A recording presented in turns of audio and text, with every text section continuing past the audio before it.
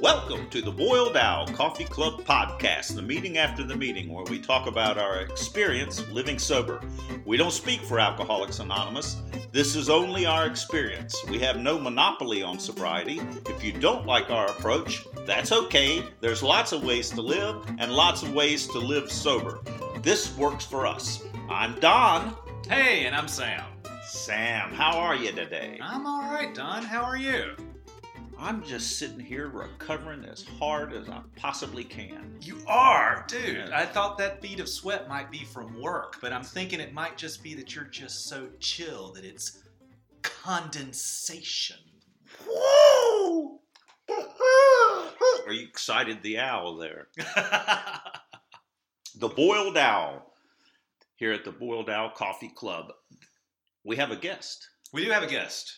Who's our guest? Hey, I'm Nathan. Nathan, thanks for joining us. Thanks for having me. Absolutely.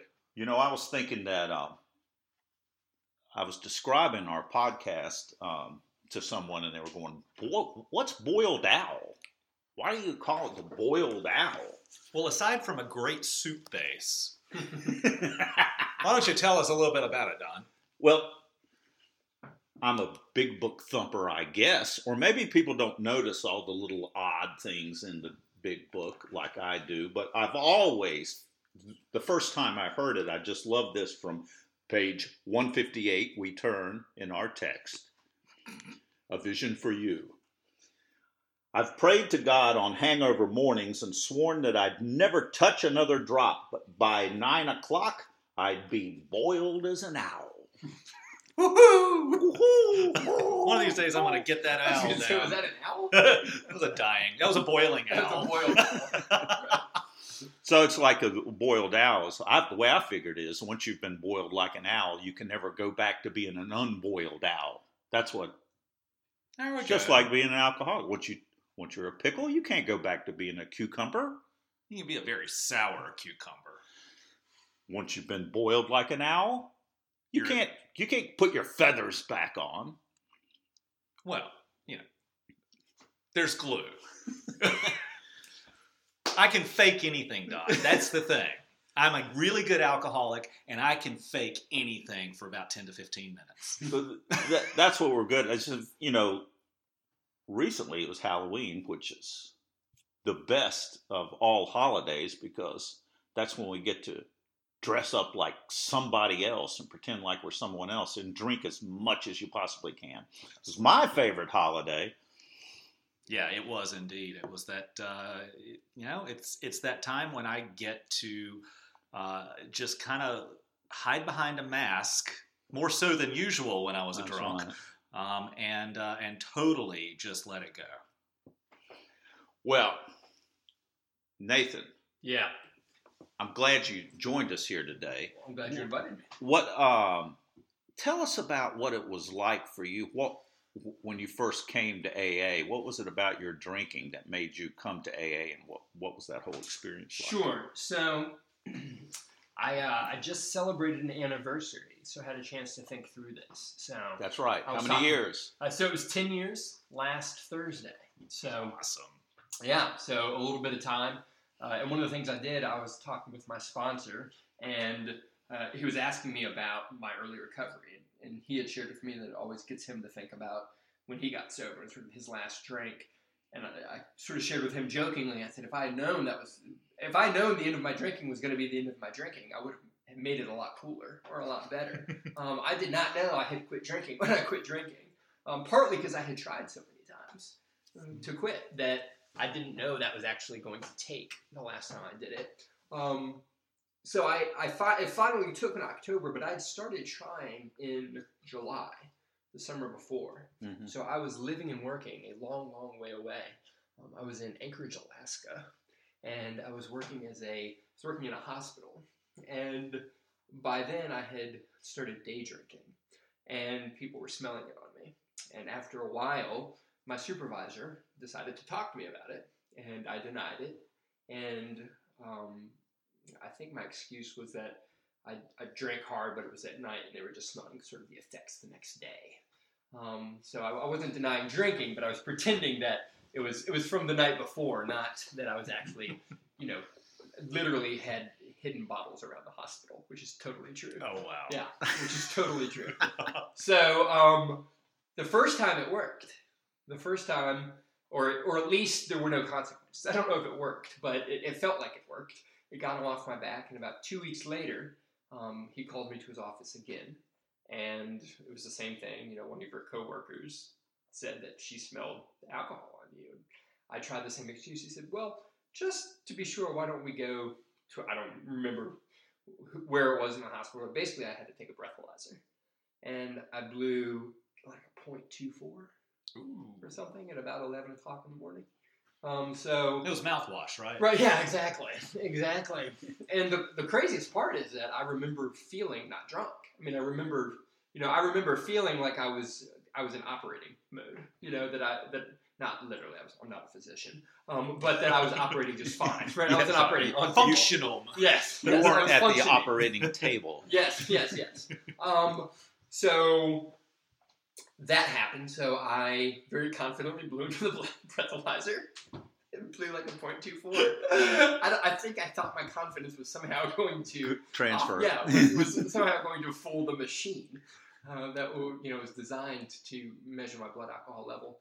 And after that happened, I was basically given a choice that I could kind of quit the program I was in, or I could sort of continue the program if I attended a residential rehabilitation program that they had at the hospital. What's the program you were in? It was an IOP. I mean, so it was a 12-step base rehab.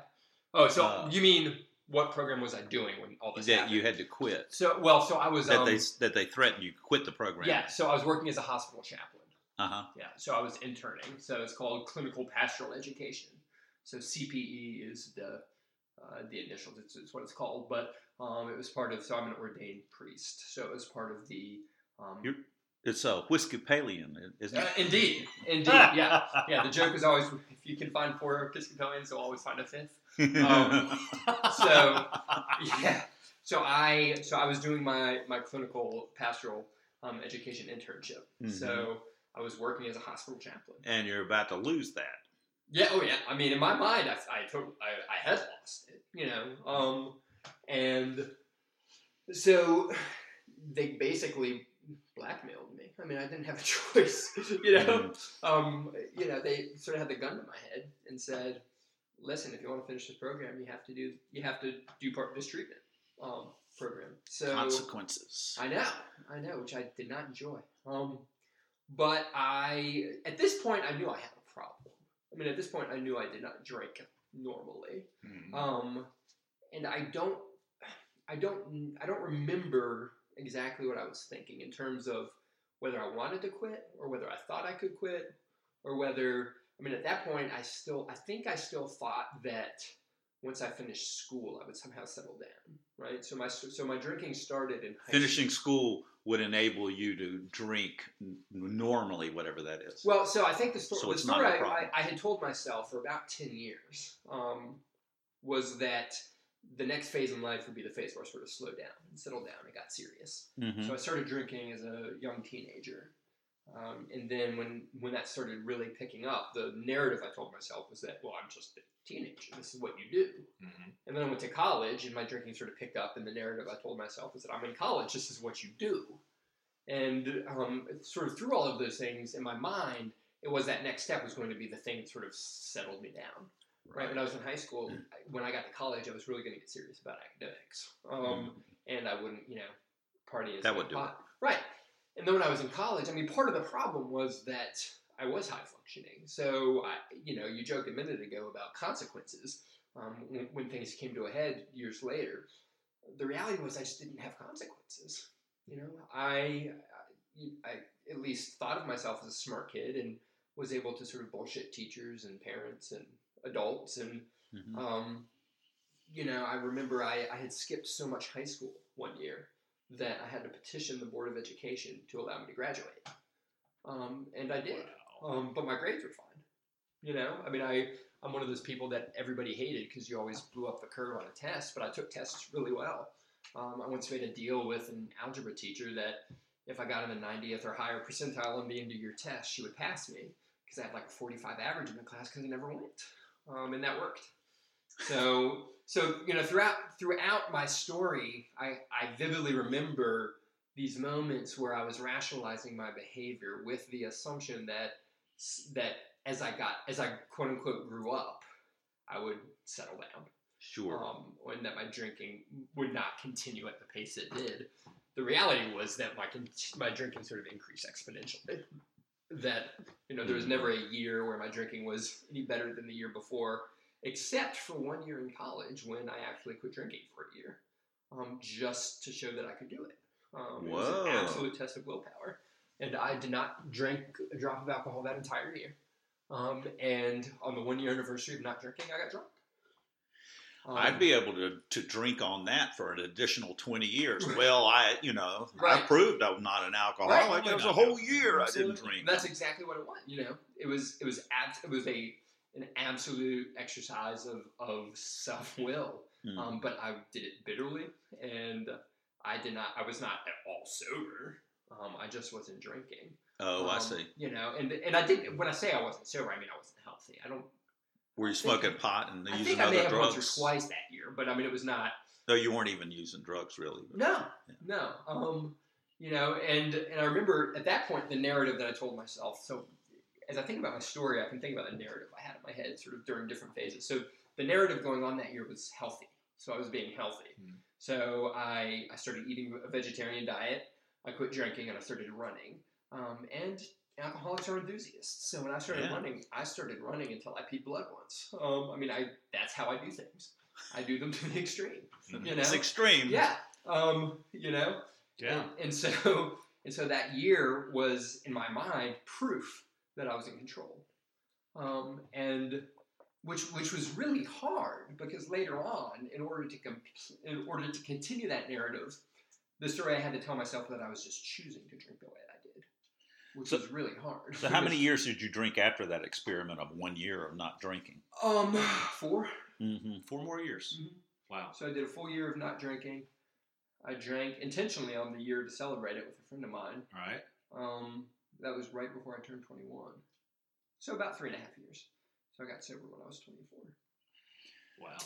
There's a couple things that you've said already that just kind of stand out to me. First of all, the business of not drinking, that we are enthusiasts and becoming a runner and going all out on that. I just heard on NPR that a story is coming up sometime this week about an addict who quit drugs and became a runner and ran across the Sahara Desert. That's us. Sounds reasonable. Totally reasonable. Yeah. The only thing that comes to mind is that sounds hot. But otherwise, it makes you run faster because you don't want to touch the ground. Right. But then the other thing was, I love how none of us are unique. We come in here thinking that we're unique. Right. And Absolutely. I just heard something that I've heard no one else share in the rooms. And it's my story. And it was that I missed too many days my senior year of high school. And they would not let me graduate. Yeah. And I had the grades. And I wound up, they were going to make me do summer school. And I said, forget it. And I went and got a GED. Huh. I didn't know that, and it may not have been an option to petition, but, it was one of those things that, if you don't show up, they don't want you to graduate. Right. Well, in public school, there's a mandatory minimum of days. Now, part of my story, just to add some context to that, was when I was a freshman in high school, my mom died, and I milked that for all it was worth. Yeah. I mean, I definitely learned how to play the victim card and sort of get sympathy and the woe is me, poor kid, he's overcome so much. I mean, and it's justifiable. I mean, you could take something like that and really justify the victim. Absolutely. Role. It's true. That's horrible. Right. I mean, it was. At the same time, I knew what I was doing. Oh yeah. Which I think is evidence to me that I wasn't quite as much of a victim as I thought I was, or at least as I pretended to be. Or perhaps, maybe I was as much a victim as I thought I did, but I just wielded it as a weapon. Or perhaps just a little sociopathic. Yeah, I'm not above that. Yeah, sure. Perhaps. Yeah. So you got to the treatment center? So what happened was, fast forward to, I made it through high school barely, got into a good college, made it, had a great, graduated with distinction, high GPA, got into an Ivy League graduate school. I was in the summer between my first and second year in graduate school when I was in Alaska.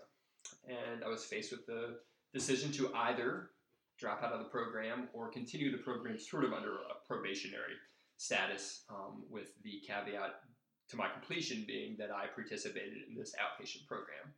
So, I mean, as I look back, it was a ridiculously generous offer. I mean, that they really had no business offering me. I mean, they did not owe that to me at all. But because it basically cut my sort of clinical time down in half, because every day I would spend the first half of the day at the outpatient program, sort of in meetings and sessions and counseling and stuff like that. And then I would do my clinical rounds later on in the day because I could work the night shift. So I was essentially working 2 jobs. I was doing pastoral care in the evenings, and I was doing, a full IOP during the day. Did you embrace the 12-step program at that time, or were you just doing it? I was just doing it. I mean, that was the first time that I sort of embraced the identity of an alcoholic. I mean, that was the first time I used that language to describe myself, sort of in a public setting at least. And I certainly was not there thinking I don't belong. And I certainly was not there thinking, oh, this is a bunch of crap. I think I thought I was going to do it. And I made it 26 days out of a 28-day program and drank. And they kicked me out. Mm-hmm. No. I mean, they didn't physically kick me out, but they did not credential me. No. So so that was right at the end of my stay up there in the summer. And I came back sort of. So when did AA take? Well, so that was August. I came back to the continental U.S. from Alaska, and I started the fall semester. And I remember seeing we had a weekly newsletter for my graduate school, and one of the things that was on the calendar that had been on there for years I never paid attention to was an on-campus meeting, an AA meeting that was on campus. And about 2 months after I got back, when my drinking had sort of gotten even worse than it had, I had showed up to class drunk once and fell out of my chair. And my professor called me out and asked me to stay after. And, in my head, I thought, oh, I'm in trouble. And as I look back in reality, they were just scared for me. I mean, they were worried about me. I was self-destructing. Yeah. They weren't mad at me. They just didn't know what to do. I mean, I was just drunk all the time. But when we're in that place, anyone who's showing attention or concern It's like fear, that, they're coming after me. Absolutely. They're going to ruin what I'm doing. They're going to take away what works. Right. Yeah. Right.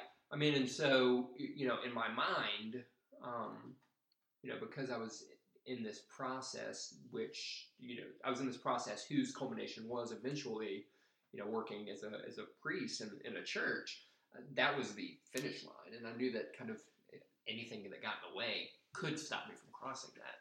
So the teacher called me out, not publicly, but the teacher sort of called me aside afterwards. And, I told the teacher, I said, listen, I've got a drinking problem, and I've been trying to quit, and I just haven't been able to do it, which was sort of true. I mean, I did have a drinking problem, and I kind of tried to quit, but I was not actively trying. I was just trying to quit and drink at the same time, which is not sustainable. All I wanted to do was quit drinking and keep You drinking. felt like you needed to quit. Right. But I was not taking any action that would result in me not drinking. I wasn't even trying. I wanted to not be drinking, but I wasn't doing anything to prevent me from feeling like drinking or acting on it. And then literally out of desperation, I thought, well, I'll go try this meeting. It's on campus. And it was really a thing of convenience. I think if it was more than walking distance, I probably wouldn't have gone. Mm-hmm. And I went over there, and I remember it was in a classroom, and I remember walking down the hallway and seeing the door, and the door was shut. I thought, oh my God, what's on the other side of this door? So I opened the door, and there was a woman there who was probably 50. she was reading a book, and it was just her, and I thought, oh, thank God, it's not the meeting. And I opened the door, and she goes, "You looking for a meeting?" And I said, "Yeah." And she goes, "Hold on." She pulled out her cell phone, and she calls somebody, and within a second, she just yells, "We got one." And, That's fantastic. and apparently, she and another alcoholic had been taking turns sitting in that room once a week for an hour for 2 years, in case an alcoholic came looking for a meeting. It was just the two of them. No. Wow, that is some service work. Yeah. Talk about being available. Yeah. And later on, the guy she ended up calling, Joey, became my first sponsor. And at the time, he was a little older than me. He was 26 or 27, and he's a brilliant guy, Princeton undergrad. And the first time I heard him tell this story, it included him not remembering, but being told about being pulled out of a fiery car wreck he caused. Wow. And so I had somebody I could relate to. Mm-hmm. And that I think is honestly what saved my life, was that I heard somebody who looked like me and who had similar experiences to me, and somebody that I, at least on the surface, felt like I could be like or was like, tell a story of drinking that I could relate to. One of the things that I noticed was that, when I was drinking, all I heard was people talking to me about my drinking. And then when I started going to the rooms, all I heard was people talking to me about their drinking. Mm-hmm. And that was... Good point. Yeah, that's exactly it. And that was what did it, because I was so protective of my image and ego that I wouldn't allow myself to be honest when people wanted to talk about my drinking. Mm-hmm. But when I could hear other people talk about their drinking, I could have those moments of connection where I didn't feel so alone, and I didn't feel so unique, and I didn't feel so scared. Because what I saw was people who drank like I did and thought like I did, who weren't doing that anymore and did not seem to be hating life. So that's what the program took. When I found somebody who I could relate to on some level, tell their story, and throughout that story have moments of, oh, I drank like that. Oh, I thought like that. Oh, I acted like that. I felt that. And that's what hooked me, was this belief that that there was at least one other person out there who was like me, who didn't drink anymore. And so I did what he said.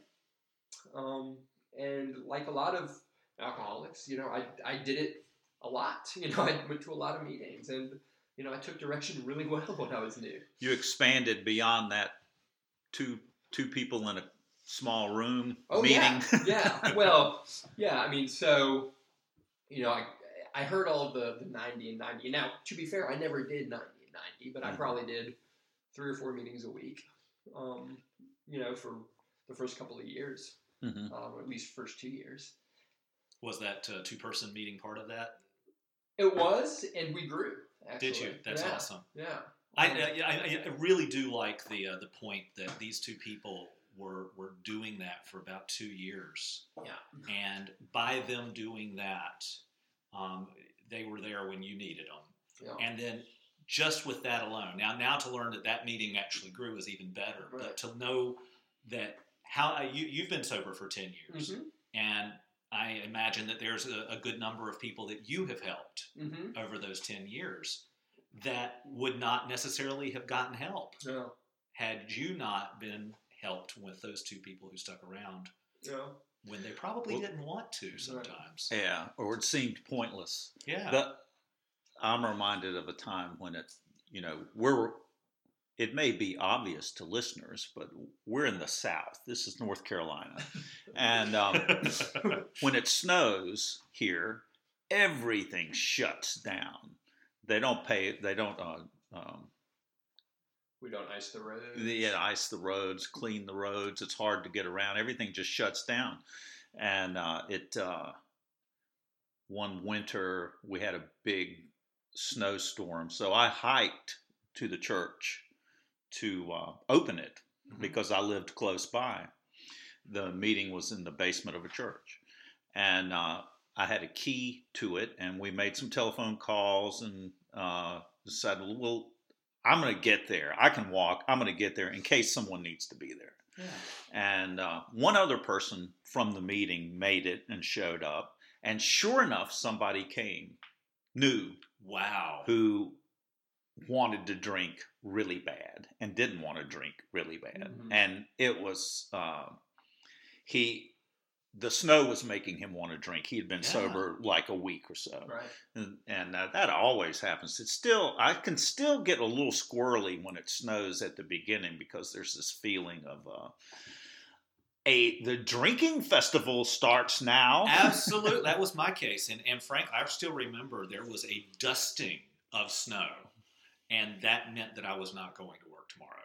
Right. So that meant the drinking Holiday. is on tonight. It's on. And I called them the next day and said, there's still snow on the driveway. I'm not coming in. They're like, the roads are fine. There's snow on the driveway. I can't make it. Yeah, You know? exactly. Well, so that was a really rewarding meeting.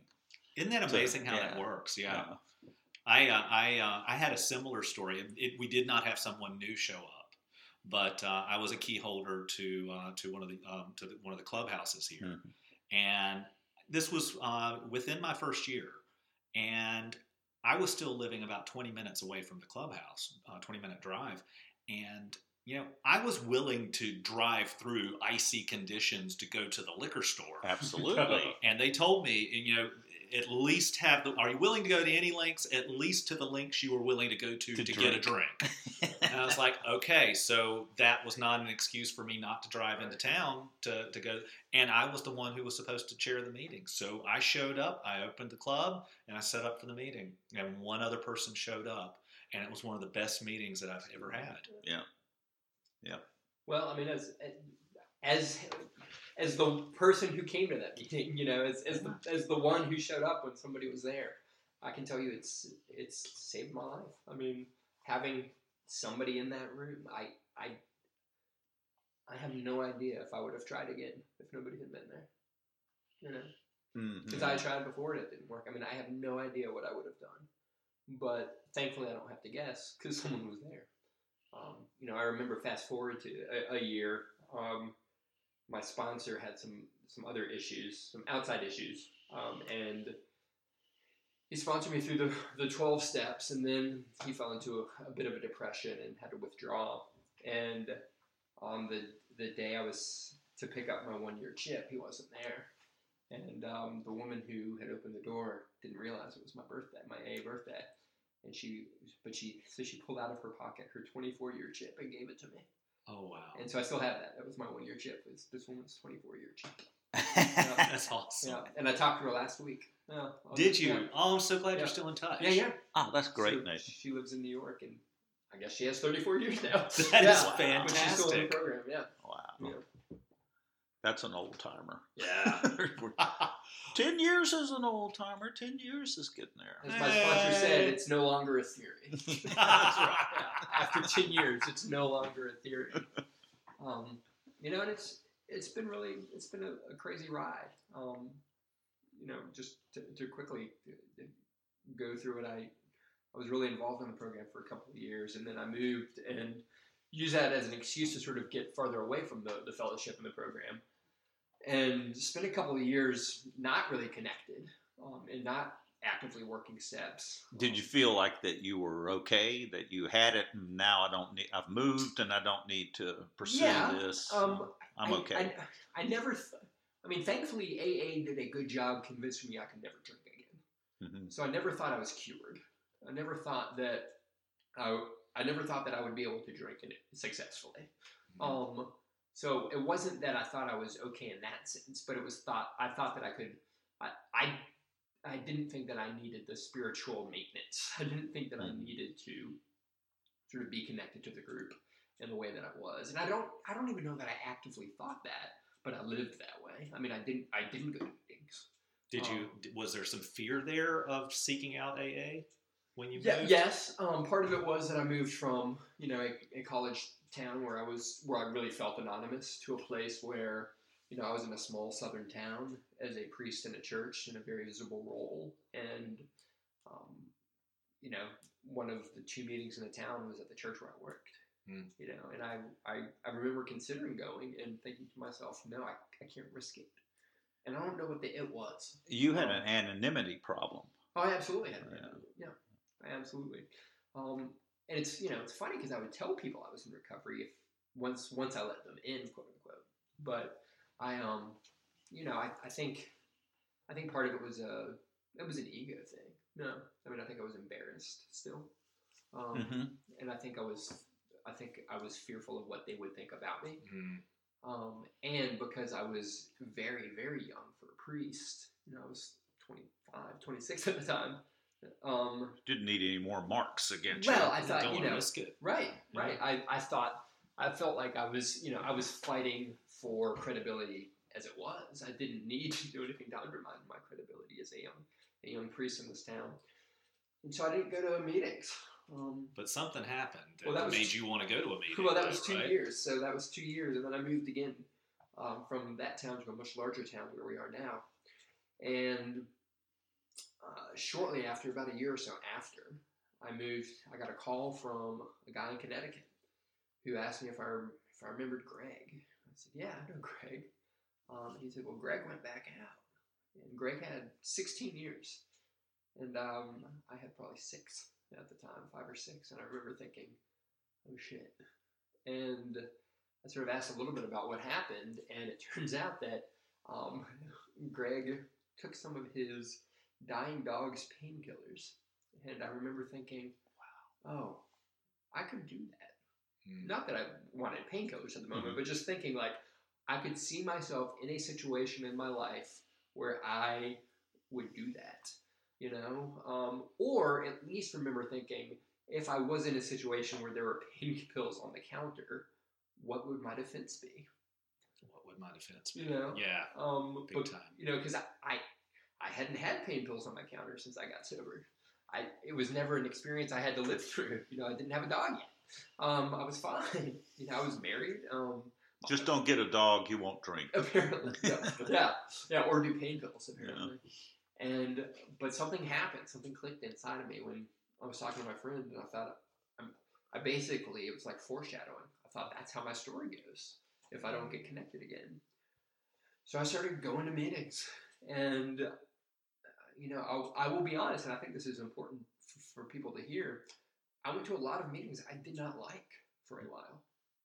It took me about 10 months of going to meetings in this town before I found what is now my home group. And I'm really glad I stuck with it, because I remember going to these meetings and thinking, I don't like this meeting. And it's because they were different than what you were accustomed to? I don't know. I mean, part of it... I know when people move, that's a big problem. Part of it has to be that I was not part of, right? Mm-hmm. I mean, after going to meetings regularly for 2 years in a somewhat intimate college town, I knew a lot of people, and I liked going to meetings and people saying, "Hey, Nathan," and I liked being known, and I liked, and I need the accountability of people noticing if I'm not there, just sort of internally, and. So I went to meetings, and part of it was this feeling of it didn't matter if I went or not, because I wasn't hanging out with people before or after, right? I wasn't introducing myself to anybody. Right. I wasn't participating unless explicitly asked to do something. So I was just an observer, and so I think that was part of it. Was I didn't have any skin in the game. I think part of it too was that there were some personalities that just aren't my style, and they're good sober people, but I just it wasn't giving me what I thought I needed, and the best decision I ever made was to keep going back until I found something that worked. Absolutely. And this was 6 years in. I mean, this is not newcomer stuff for me. Like this was after years and years of the program, and even more years of the program and not drinking. And I remember sending a message to a guy who is in our home group and saying, "What's your home group?" And I didn't know him well. I had 2 conversations with him in person before then. And he told me when it was and where it met. And I went back the second week, and I asked that guy's sponsor if he would sponsor me. And that was 4 years ago. 3.5 years ago. Wow. What a story. That's It's great. very cool. I've heard that if you say something 3 times in AA, you can say it's your own. You can. So I'm going to say this is my own now. Okay, go for it. But no, seriously, I did hear some good advice about going to meetings when you're transplanted, when you're new or whatever, and that is go to the meeting 3 times Mm-hmm. because meetings can have an off day too. Sure. And so, absolutely, to go to a meeting 3 times before you decide that it sucks. It sounds like you did that type of thing as well over that course of time. Yeah, I spent almost a year going to meetings before I found what is now my home group. It's awesome. So I got to ask you. So you're a priest. I am. What? The first question that comes to mind for someone who's not religious would be, well, how does a priest drink? What about your connection to God? Because the way we stay sober is dependence on God, however we define God. Right. And was a big issue for me. It remains to be a big issue. Mm-hmm. I go through different levels with it. Right now, I'm reading a John Steinbeck novel, East of Eden, and the guy's using a divining rod and to find water to dig a well, and at the end he finds water in 2 places, and the other fellow asks him, "Well, how does that work? How does that thing work?" He says, "Well, I don't know that I believe in it, but I do know that it works." There you go. So there you go.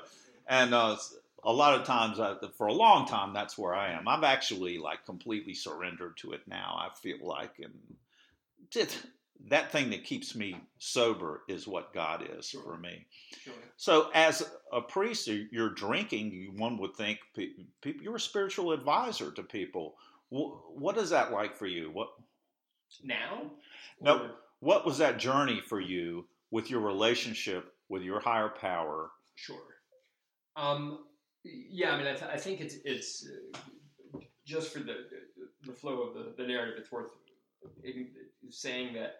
Fortunately, I got sober before I became a priest. So I've never been an alcoholic priest, or that's not true. I've never been a drinking priest.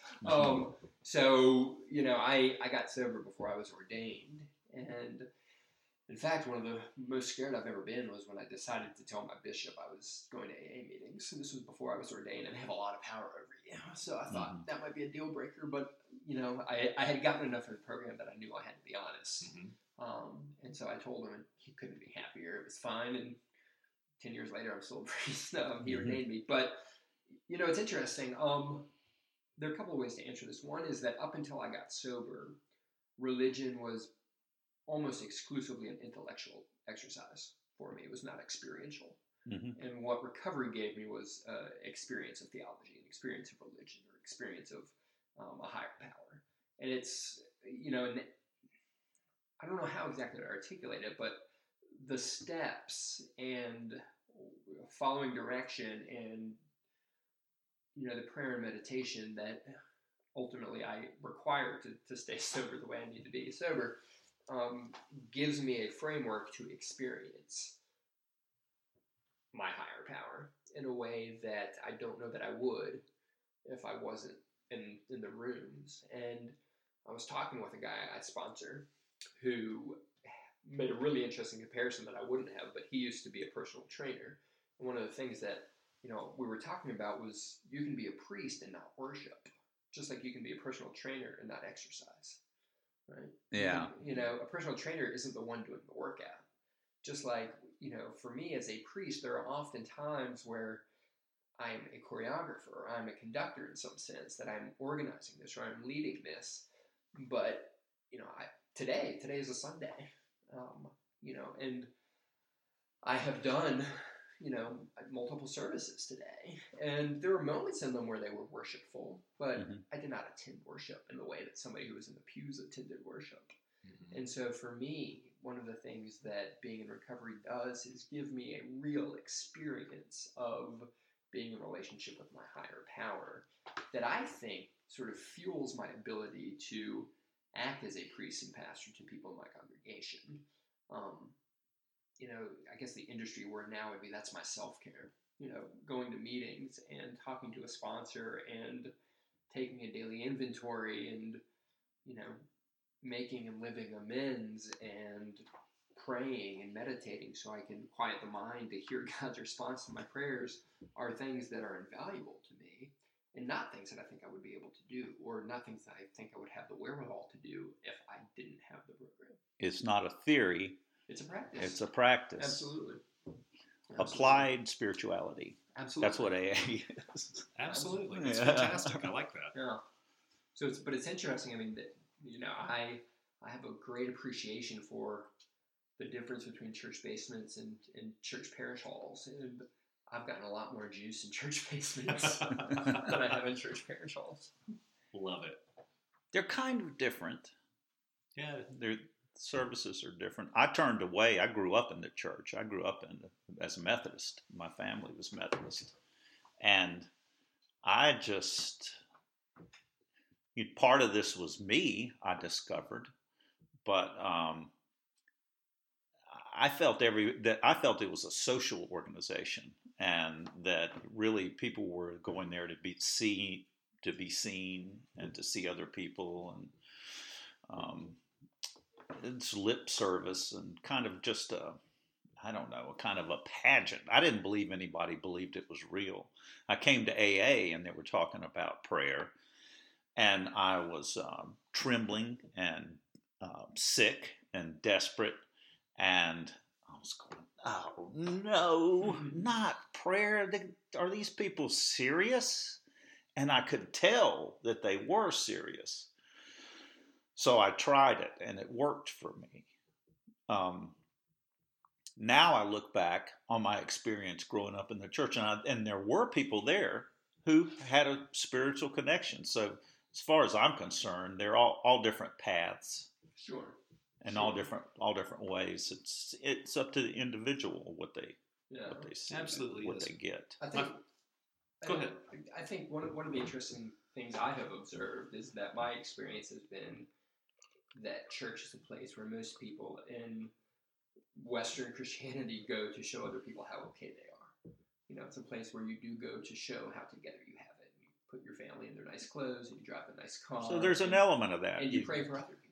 Yeah. Right? Yes. But you rarely ever, at least in the white mainline church in America, you rarely ever hear people praying for themselves, and you rarely hear people talking about what they need and where they're falling short. And one of the great things about the program of recovery for me is that is a place where you can go to talk about your brokenness, where you don't have to sort of pretend that you have it all together. Where where unlike my experience of church in a lot of places, is that it's not a benevolent society. It's a place where you go to get better. In church, for a lot of people, is a place where you go to make other people better. It's really interesting. That was a big difference in prayer for me than the way I learned to pray, and the way I learned to pray, and the way that I learned to pray in Alcoholics Anonymous, which is my sponsor said, prayer doesn't change others, prayer changes me. Yeah.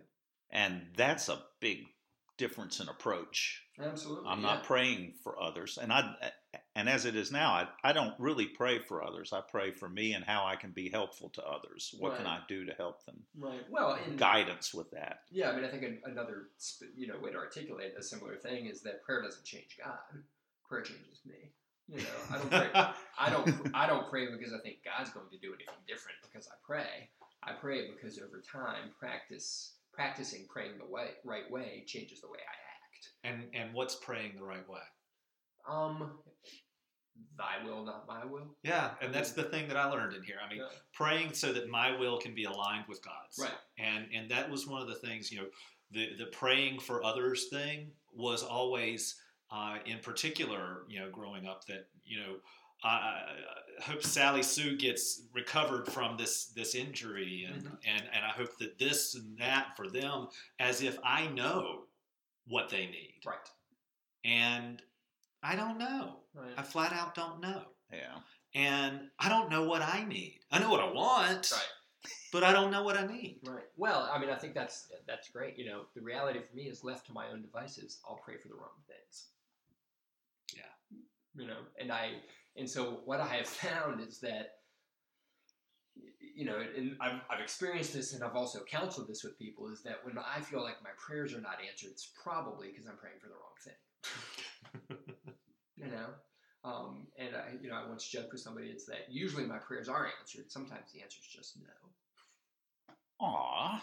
Yeah. It's true. Yeah. Nathan, thanks for joining us. Thank you for having me, guys. And Thank you so much. Stay around. We're going to have, it's time for our question, old timers question from the listeners. So it is time for our old timers question. Who you calling an old timer? I'm calling you an old timer, you old timer. It's still one day at a time, and that's what happens if you stay sober long enough. It's also relative. Now listen up. Aubrey from Little Middle, Arizona asks, A likely story. I'm just over a year sober and have been asked to speak at a meeting next week, and I'm really nervous. What do you do to prepare for speaking? So, quite timely. What a timely question. It's interesting that you would ask that question, Aubrey. I prayed that Aubrey would ask the right question. Well, Aubrey did, because I happen to be speaking tonight. And I'm a nervous wreck about it, actually. How long have you known you're going to be speaking tonight? I found out yesterday in the afternoon, and I said, oh, yeah, sure, I can do that. But I was, and then at first I thought, well, maybe I shouldn't do it because I've got a very early flight the next day and this 8 o'clock meeting. And but I told the second time I got asked to speak, I told my sponsor, I don't know if I should do that because I've got to have surgery the next day. And he said, I can't go speak at 8 o'clock at night. And he said, what do you need to do? Stay home and worry? Gotcha. That's good. Okay, I'll speak. So I said, yes, I'll speak. Even though I have an early flight, I can speak. So one of the best things that I've ever heard was right before I went up to speak one time. Somebody said, give them some hope. And that just takes care of the whole thing. It's the thing about speaking is it's not a performance. It's what happened to me, what really happened, what happened inside, what were the changes inside of myself, and how did I develop a relationship with a higher power. And if I do those things, share my experience, then there's hope. So another thing that I've heard is to not plan. I don't plan what I'm going to say anymore. I ask God for direction before I speak, and then just whatever comes out is what comes out. And sometimes it's a jumbled mess. Sometimes it's a beautiful narrative like Nathan gave us. This was just great today. But other times it's a jumbled mess, but it doesn't make any difference. I have had people come up after speaking, and I know this is the case for me. I've heard someone speaking, going, I loved what you shared. I really identified with that part of your story, and they'll go, what did I say? Mm-hmm. Absolutely. So if I were to plan it, I might not. Who knows what I'll say if I plan it? I'm trying to direct it. If I don't plan it and I leave it to God, and whatever comes, and there's room there for God to guide whatever I say. And who knows, somebody might need to hear some odd part of my story that I wouldn't normally share. I don't know, but that happens. My sponsor tells me from time to time, not necessarily in relationship to speaking, but I think the advice applies, but show up, speak the truth, and let go of outcome. Yeah. And I think the same advice applies to speaking publicly in meetings or at speaker meetings, and telling your story is, don't plan it, show up, make sure you tell the truth, and don't worry about how you do. It's great advice, and as a matter of fact, I mean, the first time that I told my story, I had written out a timeline just to piece my life back together. I did that at first, yeah. And I spoke from that. I mean, I didn't read it, but I did use it for cues along the way to kind of get things right. And then the second time I told my story, I had it there as well.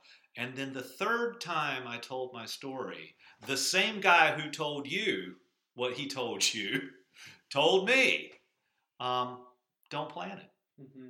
And I spoke in front of that same group that I think that you might be speaking in front of tonight. Yeah. It's And, a big group. It is a big group. A bunch of scary drunks. It's a big group. And since then, I don't operate from any notes type of thing, And the other thing for me about prayer before I tell my story, before I get up and do it, is and it's kind of to knock me down a peg, to make sure the ego's not too inflated, and that is that if somebody needs to see someone fall flat on their face tonight and still stay sober, then I'm willing to do that. Yeah, I heard a guy begin his talk once with a prayer, and then at the end of the prayer he said, "So if this doesn't go well, you know whose fault it is." Shift the blame. Yeah, which I always love. God can take it. Yeah, exactly. Well, that about covers it. Thanks for joining us here at the Boiled Owl.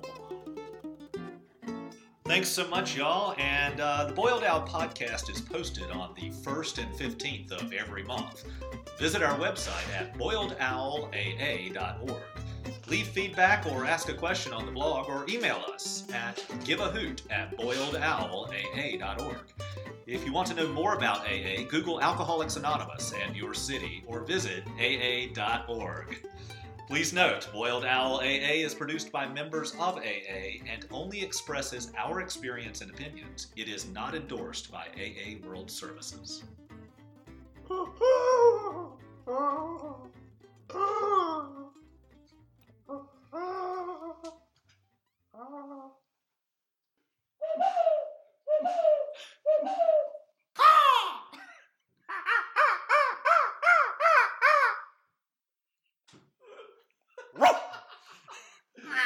Sit, baby, sit.